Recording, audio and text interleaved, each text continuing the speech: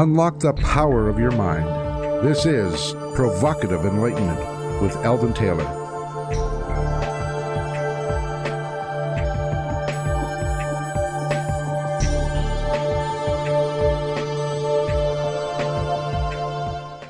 Welcome and thank you for joining us today. The next hour is devoted to learning something more, not just about the world of shoes and ships and sealing wax, but about how, what, and why we believe as we do. A time for the open-minded and a time for those willing to question what they think they know or what they may believe, those willing to be uncertain for an hour. I'm Eldon Taylor, and this is Provocative Enlightenment. And here in the studio with me in Spokane, Washington, making our remote connection to the main studio in Seattle, Washington, is my pretty bride, Ravinder. Ravinder, say hello to everyone, share your special insight for the day, and please give us a good word.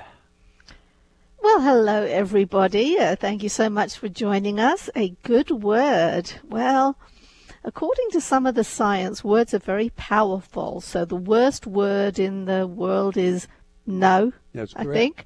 So the best word in the world would be love. So I love you. I love you all. Let's all love each other.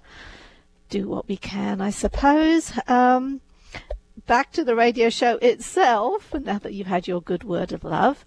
If you want to learn more about the show, do visit our website. That is Provocative Enlightenment Radio. We have about 15 years of archives there. So during all this isolating, that can be a great time for you to catch up, learn some more stuff. It's a lot faster than reading all the books, I'll tell you that much, and I've learned a whole bunch.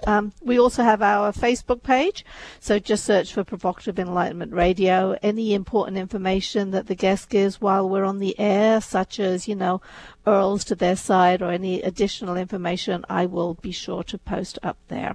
And then, and I want to add to that, KKNW has a live streaming. You don't need to go to the archive. It doesn't matter where you are in the world. You can stream the show live. And in this next year, we're going to take more and more callers as we change up our format just a little bit. So it'd be a good idea for all of you that enjoy our show to load up that streaming application. Mm-hmm. And be ready to just join us. You can call in from anywhere in the world just as well as you could if you lived right in Seattle. You have anything else you want to add to that, Rav?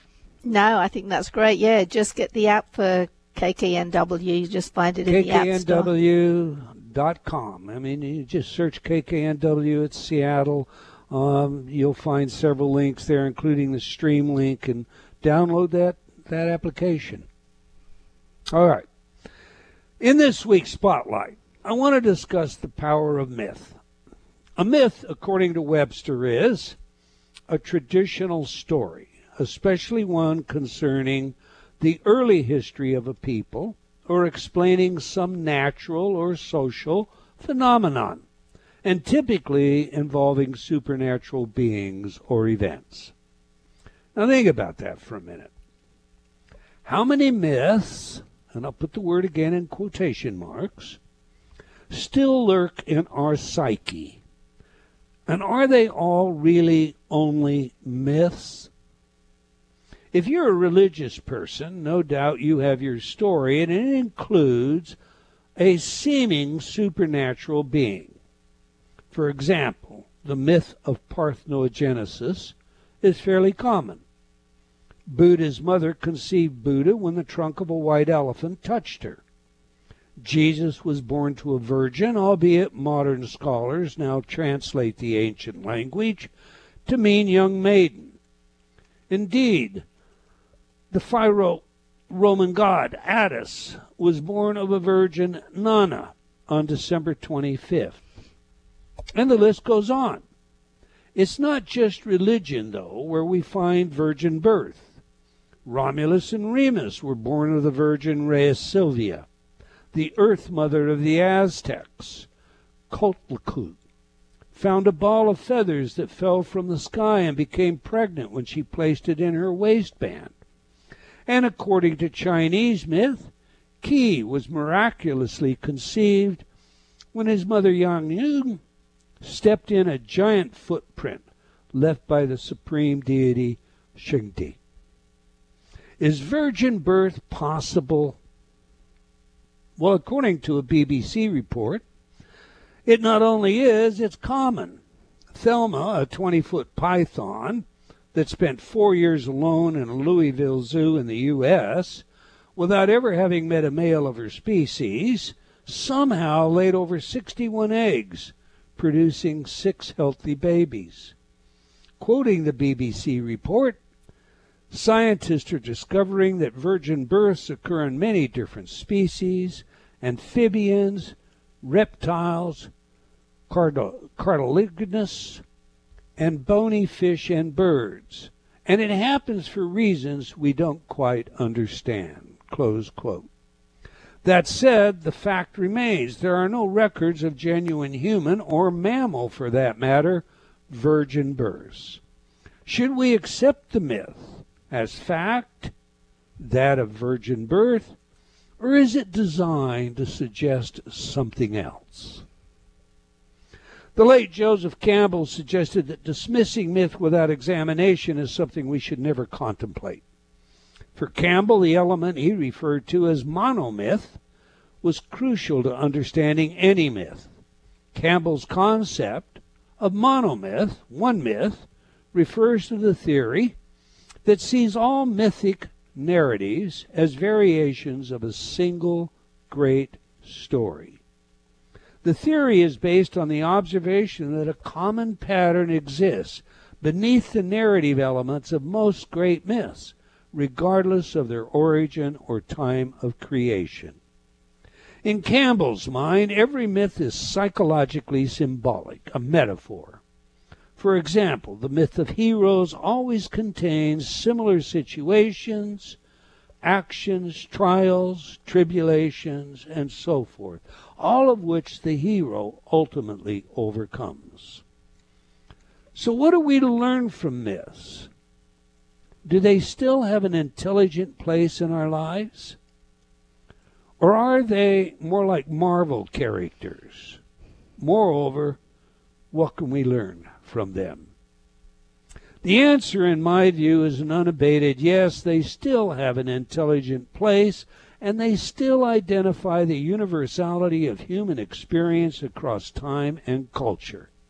Bottom line, there is much to learn from our myths. Our myths are not only there to inform us about our conscious notions, but about our unconscious desires and perceived needs. Taking the time to think about the myths we live with, those we believe and those we may disbelieve, but are yet attracted to, will tell us much about ourselves. Those are my thoughts. As always, I welcome yours. What about you, Ravinder? What are your thoughts? You know, there's a great deal of food for thought there. I think I always say that, food for thought. I have to come up with something more original. You know, the mythology behind stuff, you know, you're totally correct. In lots of religions, they always build up the founder to be some supernatural being. It happens time and time again, and you actually give a great account of that in your book, What Does That Mean?, where you go through Christmas and all the other cultures that have a similar type of story, and it's pretty incredible. But when I started doing my own research into the Sikh faith, because I was brought up Sikh, for those who don't know that, I found similar stuff there as well. Some of the stories are just repeated. You know, you can find origins in other places, but it's as though people have they actually require something magical in the teachers that they're going to follow. And then you talk about, you know, with myths in general, I would say, you know, don't myths all urge us to reach higher? Is that some other way that, I'm trying to think of a better way to say that, you know, to reach higher, to believe in something more, because the fact is we are all attracted to myths pretty constantly. I'm actually working on a fiction book right now, so I'm doing lots of different courses on writing fiction and what it requires. And the hero's journey is a really common theme. The hero starts off flawed, has to beat his own demons, and or she, and my book's definitely a she. They have to beat their own demons. They have to go through obstacles in order to be triumphant. So even though you talk about myths as being really old, the same hero's journey is in everything we watch on TV, all the movies. They all have that same element. And so is there something in our psyche that is constantly reminding us we can do better? Well, I am, obviously there is something in our psyche. That's why we're attracted to these things, why we like them. But, there are myths. It's one thing to think about a myth like the story of a hero, but there are great myths of the female, and there are great myths of the male. And there's a good way to think about a myth sometime is to think about the archetypes that are suggested in those myths. But we have a great guest that we'll talk about the power of myth today, in particularly his book, which I found extremely fascinating. All right, every week I read some of your letters as our way of involving you while paying respect to the very important role you play in making this show successful. Our last show featured Richard Rowland, and we spoke about his new book, Beyond the Veil. Nita wrote, "Thank you for such an inspiring show." Aaron wrote, "Dr. Taylor, I am not vegetarian, but after your show, I'll rethink that. There's a lot of meat, pun intended, to what you and your guest had to say." I like that. Moving on, Jason wrote, "I recently ordered several of your Inner Talk CDs and have used them daily since I received them. I am truly impressed and have already noticed a change in my attitude and mental state." Maria wrote, "Oh gosh, Eldon, I owe you so much to your books, your CDs, your inspiration. You have helped me get to this age intact and flourishing. I hope you feel my gratitude. It is like a borealis." Well, wow, thank you, Maria. I'm deeply honored by your words, and will do my best to live up to them. And Tom wrote, "Eldon, I pass along your mindful, dialectical, thought-provoking insight to my friends in public posts. I'm so grateful for stretching the bell curve that social exclusion narrows." Do we stretch the bell curve? I think you get all of us to think more. We do. All right. That's all the time we're going to take for letters today, but please keep your comments coming. We do sincerely appreciate your feedback. You can opine by sending me an email to Eldon, that's ELDON, at eldontaylor.com, or by joining me on Facebook at Dr. Eldon Taylor. Now to today's show. Scavengers of Beauty with Philippe Sibaud. Now, I'm going to tell you, this is a great read. It's a fun read. It is an extremely interesting perspective. I would recommend it to all of you. So let me tell you a little about today's guest. Philippe is a trustee and a writer for the Gaia Foundation, an international London-based NGO, which has been working for 35 years with indigenous people to uphold Earth-centered perspectives. He co-runs, and I'm not sure I'm going to say this one correctly, but Umunta Microfinance, I'll ask him about that, an NGO that he set up in 2010 to provide small-scale loans to disadvantaged women in Malawi. Currently 1,000 clients. He holds an MA in Myth, Cosmology, and the Sacred with distinction from Canterbury Christ Church University, and has been a dedicated student of astrology for many solar returns. All right, on that, let's get him in here. Welcome back to Provocative Enlightenment, Mr. Philippe Sibaud. Hello, Eldon. Nice to be on your show. How do you say that? You're the school or the Umuntu Microfinance? Is that what it is, Mr. Sibaud? It's Umuntu. It's a word from the local language, Chichewa, from Malawi. Umuntu. Okay, well, Umanthu. All right. Yeah. Now, I mean, I don't know why it matters. I may never say it again, but it does matter. Umanthu. All right, Mr. Sibaud, we like to learn three things from our guests on this show. What is the message? Who is the messenger? And, of course, how do we use the information? To that end, please share with us what you're passionate about and why. Well, I think for me, what really interests me or puzzles me in a sense is the place of humanity on the earth, and how we can live in harmony with the earth and with the cosmos in general, I suppose. But more about how can we develop a peaceful, respectful relation that is mutually beneficial between Earth, and what I mean by Earth is the whole ecosystem of Earth, obviously, and us humans. That's really what I find utterly fascinating and puzzling too. And that's what the book is about as well. It's trying to come up with different angles into that question. I think you did a good job examining that, at least from the perspective of the angle that you approach. You heard today's spotlight, Philip. What have I got wrong, and or what would you add? Well, I thought it was a wonderful presentation of the beautiful complexity of myth. What I would add is that today, in our culture, a myth is deemed a false story, because myth in Greek means story, and today we understand myth as being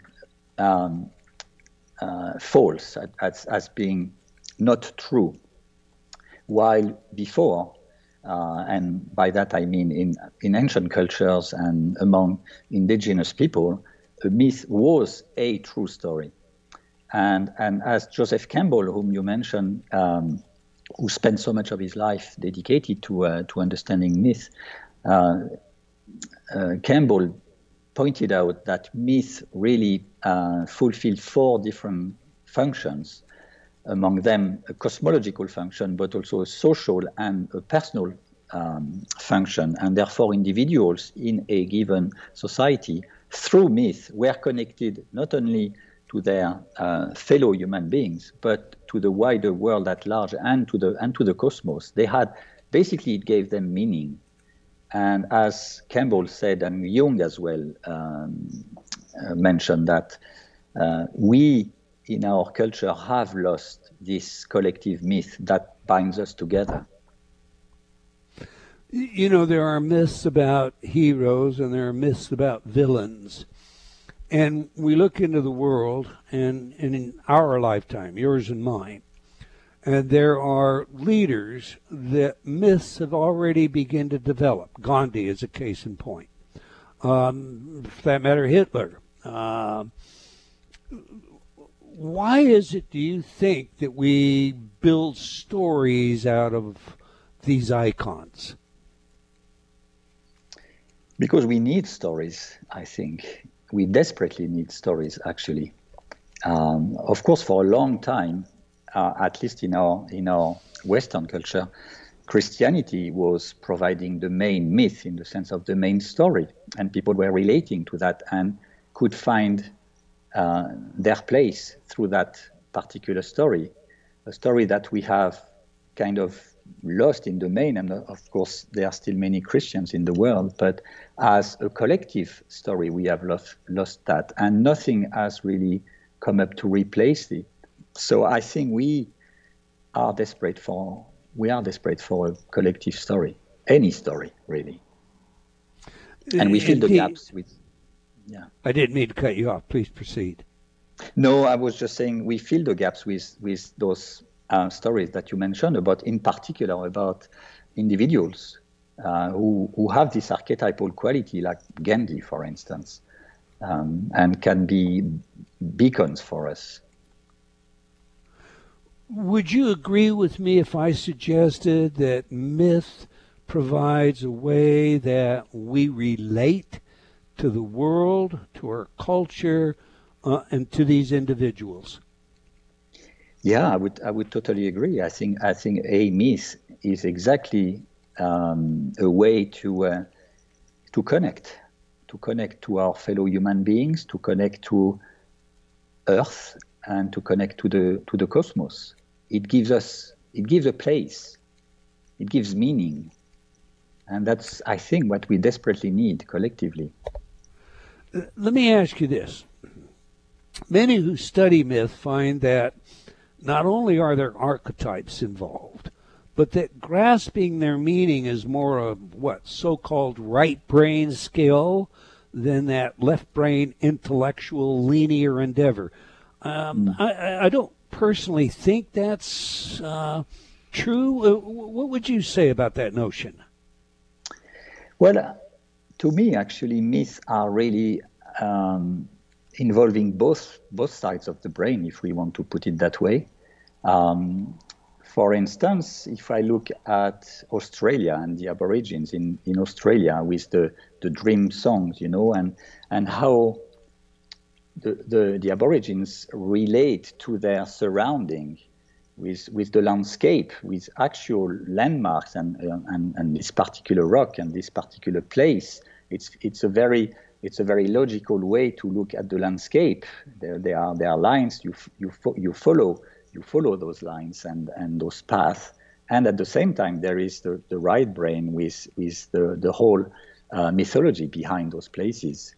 So I don't know. For me, myths are really involving or at the intersection of left and right. Gotcha.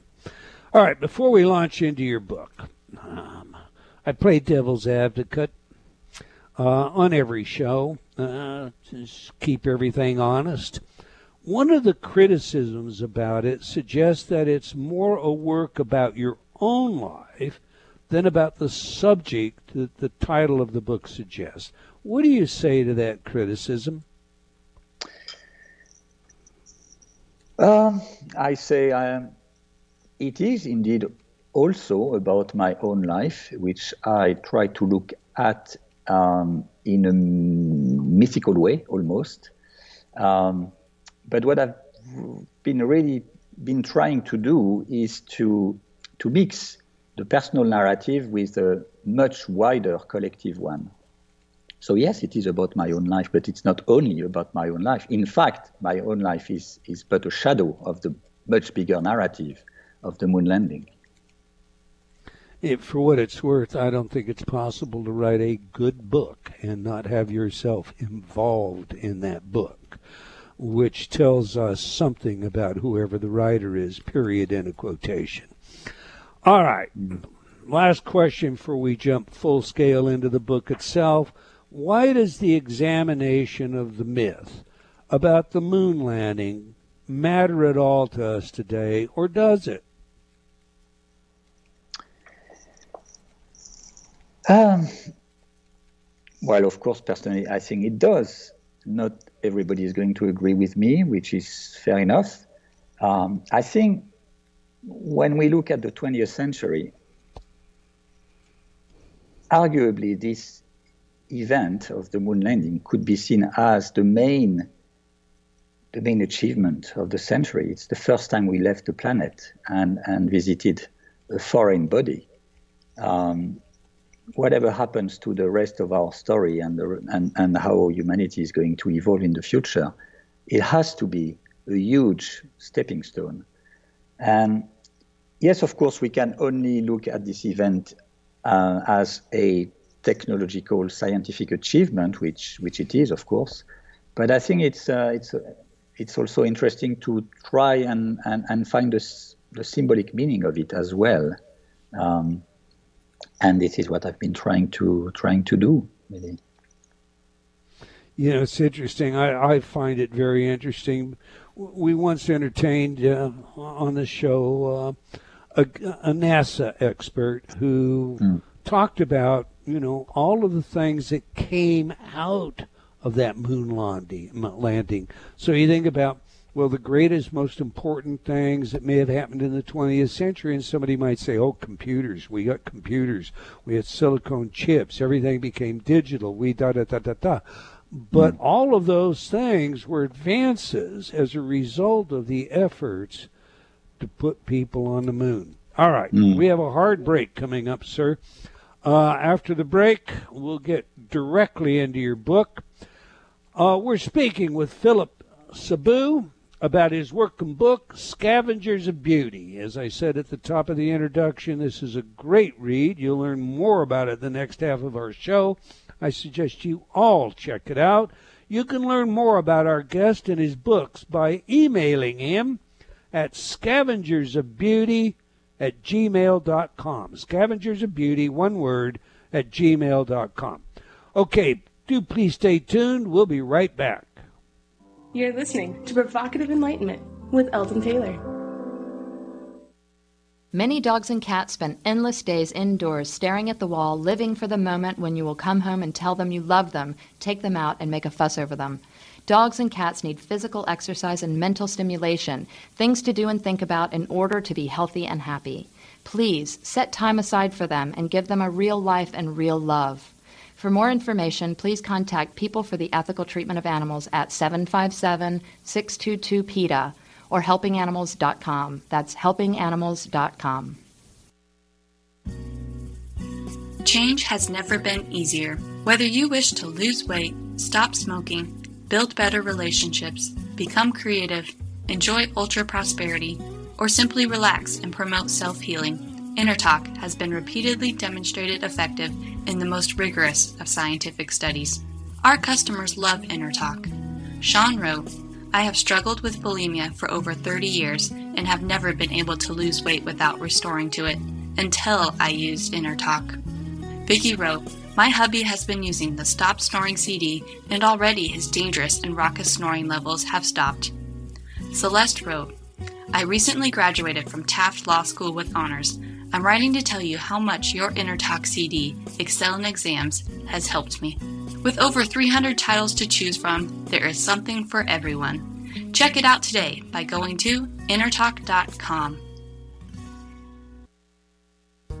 A silent battle has been raging for the territory of your mind. Like a virulent virus, the effects are spreading. In Gotcha, Eldon Taylor explores the 24/7 bombardment of information designed to manage your thinking. He demonstrates how new sound bites are championed into personal awareness, becoming memes of the culture. And this results in framing and reframing classical positions, causing adjustments to personal values and history itself.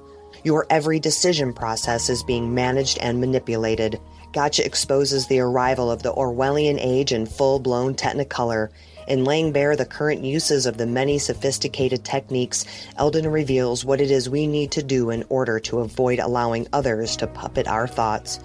For details, go to eldontaylor.com/gotcha. The Great Courses cover a broad array of university-level disciplines. The lectures in each course are either 30 or 45 minutes long. By listening for less than an hour a day, you can finish even the longest course in just weeks. Browse our catalog or website at thegreatcourses.com and imagine how much you could learn if you spent just 30 minutes a day for the next year in the best college classrooms in the world. The lecturers are university professors carefully selected by the Great Courses and its customers for intellectual distinction and teaching excellence. Hi, I'm Peter Singer. Many people would like to help those in great need in developing countries, but they don't really know whether a donation will do good. They wonder if the money will get to the people who need it. Now you can find the best organizations by going to www.thelifeyoucansave.org and clicking on Where to Donate. The Life You Can Save doesn't take any money from the organizations it recommends. It's simply trying to do the best it can. Thank you.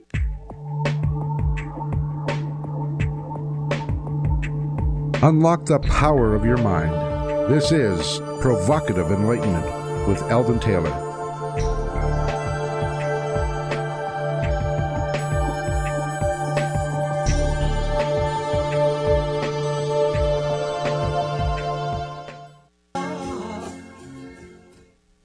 Welcome back. If you just joined us, we're chatting with Philippe Sibaud about his work and book, Scavengers of Beauty. You can learn more about our guest and his books by emailing him at scavengersofbeauty, one word, scavengersofbeauty@gmail.com.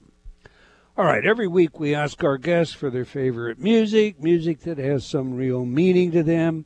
Music psychology is a hobby of mine and a field of research with practical relevance in many areas, including creativity, personality, social behavior, and intelligence. Now, your chosen music, Philip, is David Bowie's Space Oddity. So please tell us, why is this music important to you? And more importantly, how does it inform us about who you are? Well, I was born in the 60s, mid-60s, and I grew up with all the icons of rock and pop, I suppose, and David Bowie definitely was one. And of course, the theme of Bowie's song that you played is directly related to space travel, which has always been a very keen passion of mine. And I suppose there is a bit of nostalgia in it because this song is from 71 or 2, if I'm not mistaken. So that just takes me back a long time ago. Interesting.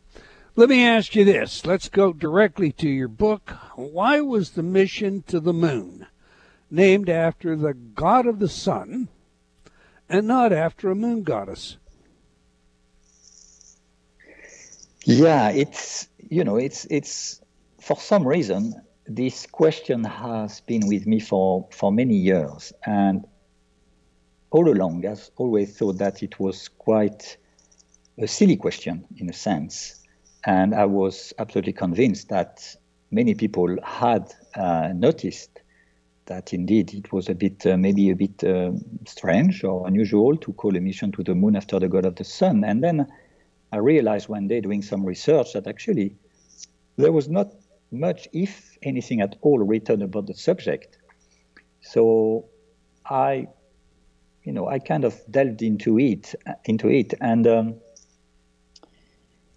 immediately when you start to look at the question in this way, you open the door to an amazing landscape, and that landscape is sun and moon mythologies. And the more you research, the more you realize that humanity really has grown with sun and moon mythologies all along. And to me, it was absolutely fascinating. And I tried to draw a painting, if you want, of the evolution of consciousness through the prism, through the angles of sun and moon mythologies and symbolism. And that's really what the book is about, is looking at the Apollo mission to the moon and looking back in time, way back in time, and looking at how humanity really evolved in a sense with through sun and moon mythologies and symbolism. Yeah, it occurred to me reading your book, and just off the cuff kind of thoughts that you had I had as I thought about the material. The moon goddess. We're going to land on the moon goddess. We're going to penetrate the moon goddess. We're going to conquer the moon goddess. The journey is going to be, a manly. It's going to take courage. It's going to be almost like the Knights of the Round Table on a conquest that is filled with potential dangers, and it's going to be this great quest. And you don't conquer a female, and all these thoughts occurred to me. Do you think that there was a conscious decision made about changing the reference to the moon, making this the sun god, the god of the sun, I should say, as opposed to looking at it in the female aspect? Well, what I've been really looking at is how our perception of the moon has been changing over the millennia, really. I'm really looking at way back in time, 25,000 years ago, at which time it can be argued quite convincingly that the moon was the main object in the sky. It was a fascinating object because we could see these changes, obviously, day after day, endless changes within a perennial cycle. And certainly for the ancients at that time, it must have been utterly fascinating to see this body in the sky changing shape. And when we look at the works of art of that period, in particular the sculpture, the small sculptures, a lot of them are first of all are usually female representations and have moon symbolism attached to that. So that's my starting point. And I want to emphasize immediately that my take is symbolic, but it's also poetic in a sense. So I really look, and I'm not pretending to come up with a hard-nosed truth. It's one way to look at things. And the way I look at that is that the moon at the time was the main object in the sky and was obviously revered. And little by little, she was superseded by the sun. And the shift really happened about 4,000 to 6,000 years ago, when the sun then became the main object in the sky. So what I'm arguing is that the moon has gradually been demoted, and while 20,000 years ago was the main object, beautiful object in the sky, revered as a goddess, and was revered as a goddess for many millennia after that, but gradually was demoted, was then superseded by the sun. And then during scientific revolution, the moon just became a lump of rock without any particular shine to it. And what I'm arguing is that this process of demotion of the moon actually ended on July 20, 1969, when we physically landed on the moon. And as Buzz Aldrin, the second in command, the deputy to Neil Armstrong, famously said when he stepped on the moon, his words were magnificent desolation. So that's what the moon had come to represent for us. From this beautiful object in the sky, so mysterious, it became desolation and almost real estate if we go one step further. So that's my take on the subject. Okay, so let me see if I've got this right. Initially, as you say, the moon is the primary, and this goes back many thousands of years ago, but it's the primary. Yeah.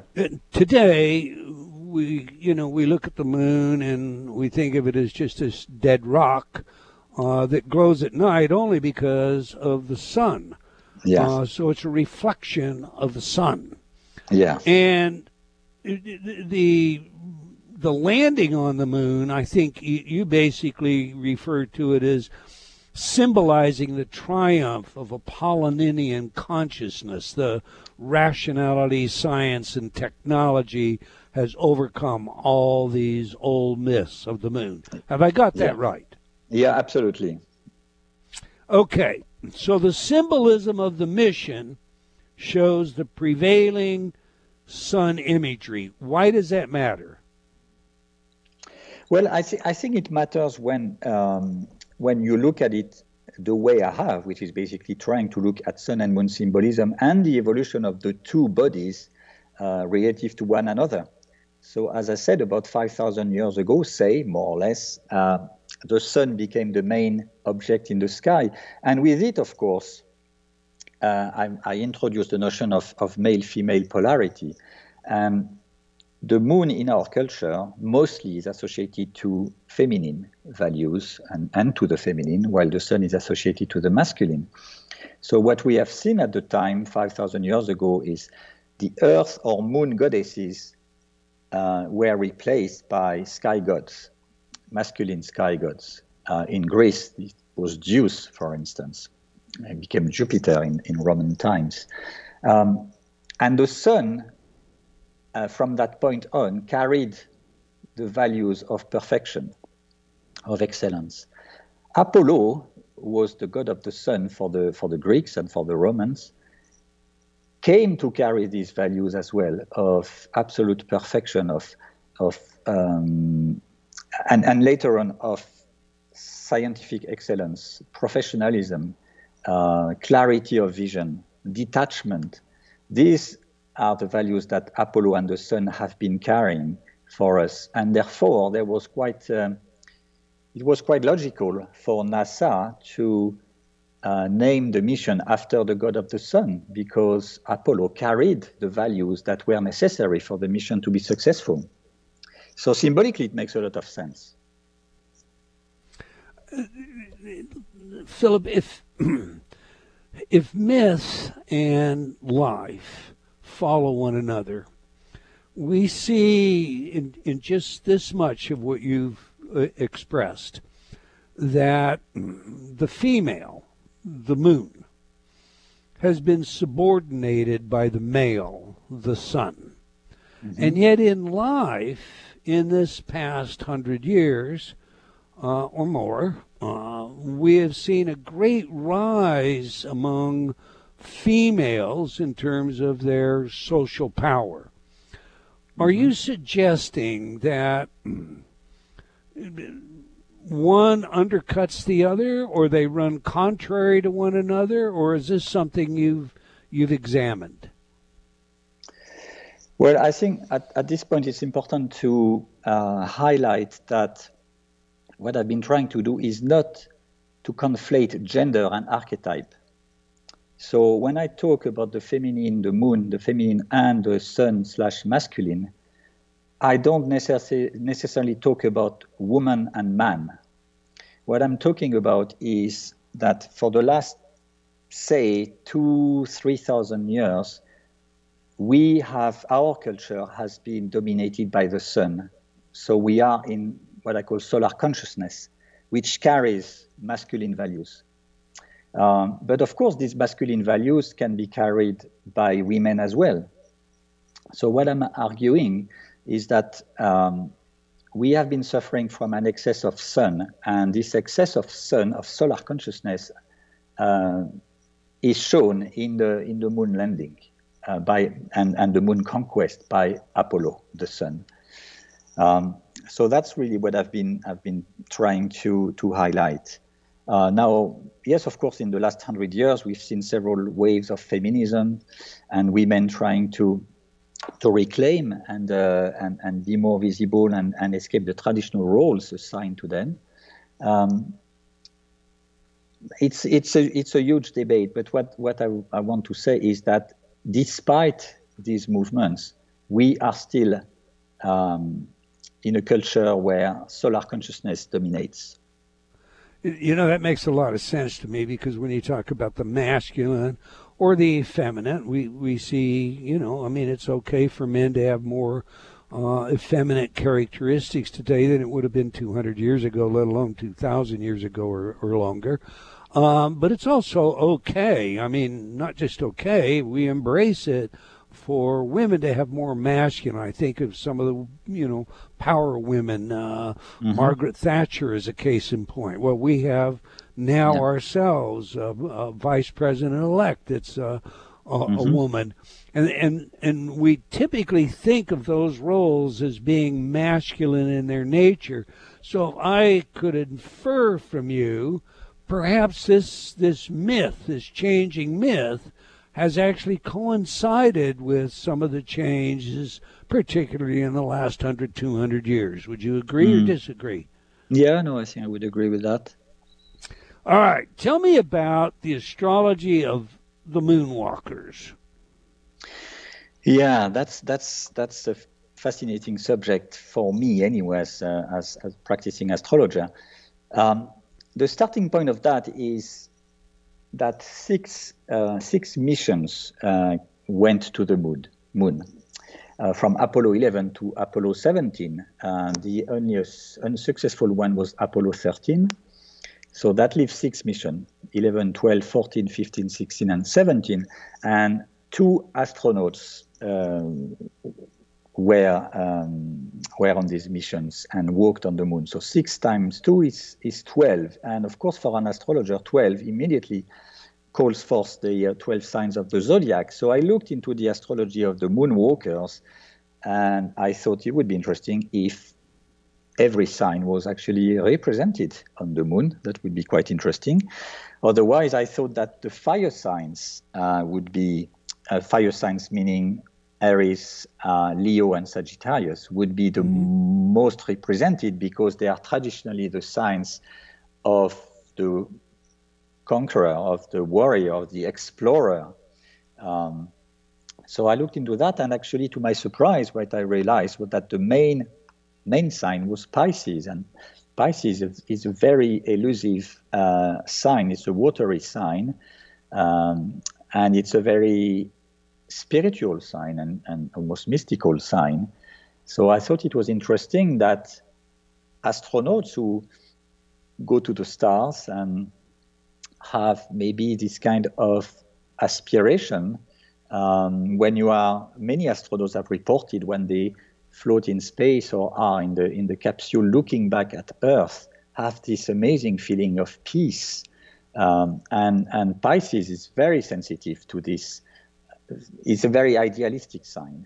So I could relate that, and I talk about it in the book, how, to me, even though I was very surprised at first, to me it actually makes sense to associate Pisces with the early astronauts and the moonwalkers, and actually several astronauts, especially the ones with Sun in Pisces, reported almost spiritual experiences when they were walking on the moon. Okay, let's follow that up. Have you flesh it out a little more?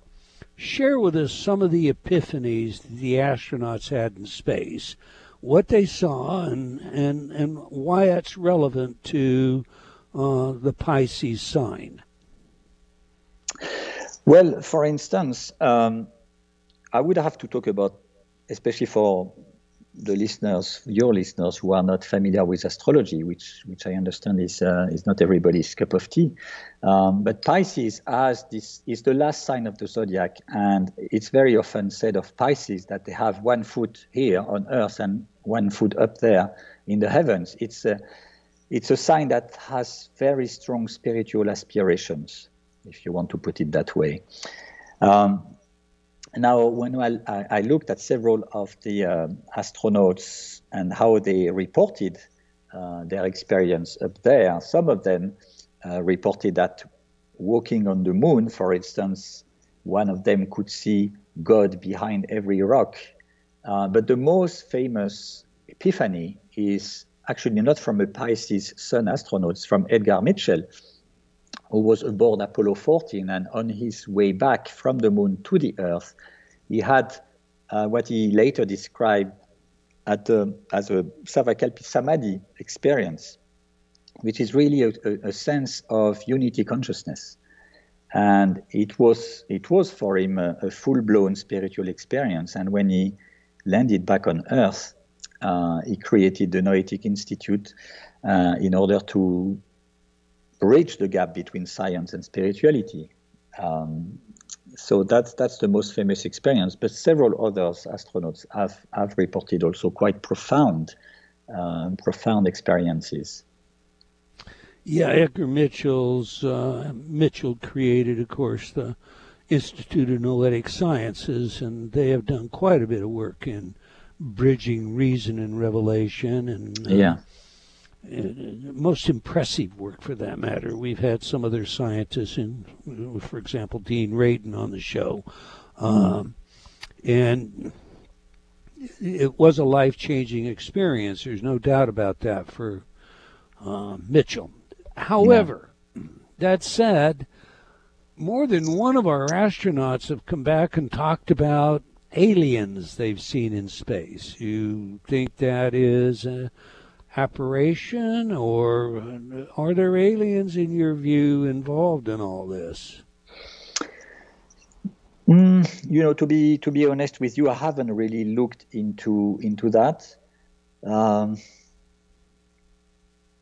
To me, in a sense, I'm not so fascinated by aliens because I feel that human beings are alien enough, and I'm not sure we need aliens at all. I think we humans are fascinating enough not to have to look further away to find strange beings. I think we are strange enough ourselves. So it's not a particular interest of mine, I have to confess. All right, I got you. I had to sneak that one in anyway. Listen, you say that the mission may be seen in a different light. Yeah. The union of sun, Apollo, and moon giving birth to the divine child Earth. Unpack that for me, please. Yeah. You talked at the beginning of the show, you said you want to know the message. And for me, the real message of the moon landing is Earth. What we have found on the moon is Earth. And I try to put that in symbolic, poetic terms by saying, yeah, one way to look at the moon landing is to say Apollo, the god of the sun, is a conqueror and steps on the moon as it's pure victory for solar consciousness. That's one way to look at it. Another way to look at it is Apollo, the god of the sun, goes to the moon. And by going to the moon, the sacred marriage, if we talk in alchemical terms, the sacred marriage between sun and moon takes place. And when the sacred marriage takes place, it gives birth to the divine child. And the way I look at it is this divine child to me is Earth, because what happens is by stepping out of Earth, men for the first time have been able to look back at Earth from the outside. And of course, this is symbolized or epitomized by this very iconic picture taken by Apollo 8 of Earthrise, when for the first time we can see Earth floating in space in this incredible darkness of space, and we see this blue jewel floating in space. And it has had, I think, a profound effect on our collective consciousness. And all this happens, of course, at the end of the 60s and alongside other development where Gaia, where the Earth becomes suddenly, or a consciousness of Gaia, of the Earth, is suddenly rediscovered, if you want, through different movements, concretely with the creation of Greenpeace or Friends of the Earth, but also through the Earth Mysteries movement or the Gaia theory of James Lovelock, or shamanism, the discovery of what shamanism is about, really. Nature spiritualities, all sorts of different ecofeminism, all sorts of different movements were born around that time. And for me, this picture of Earth taken by the astronauts on the moon or around the moon symbolizes perfectly this change of consciousness. So I try to express that through the moon mission as well, saying maybe another way to look at this mission is to see it as the sacred marriage taking place and giving birth to a renewed vision of Earth. Yeah, it's very impressive. The photograph that was taken of the Earth from Apollo 8, a friend of mine, Professor William Gillory, gave me a copy of that. Large framed, and for all intent and purpose, it spawned a hypothesis that we know as the Gaia hypothesis, Lovelock's work. Yeah. And that, of course, spawned the entire environmental movement, which we're all very concerned about today. So this was an incredibly turning point. Philip, your book I found to be absolutely a great read. I want to thank you for your work. We're out of time now. I want to thank you for sharing your experiences and your perspective, and we wish you the best in the endeavors to come. All right, we're flat out of time, everyone. Until next time, wherever you are in the world, remember, believing in yourself always matters.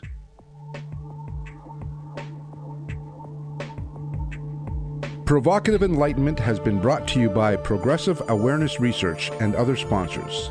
Provocative Enlightenment is a syndicated show and appears on other networks. For a schedule of show times, visit provocativeenlightenment.com. If you're interested in becoming a sponsor, write to Eldon at eldontaylor.com.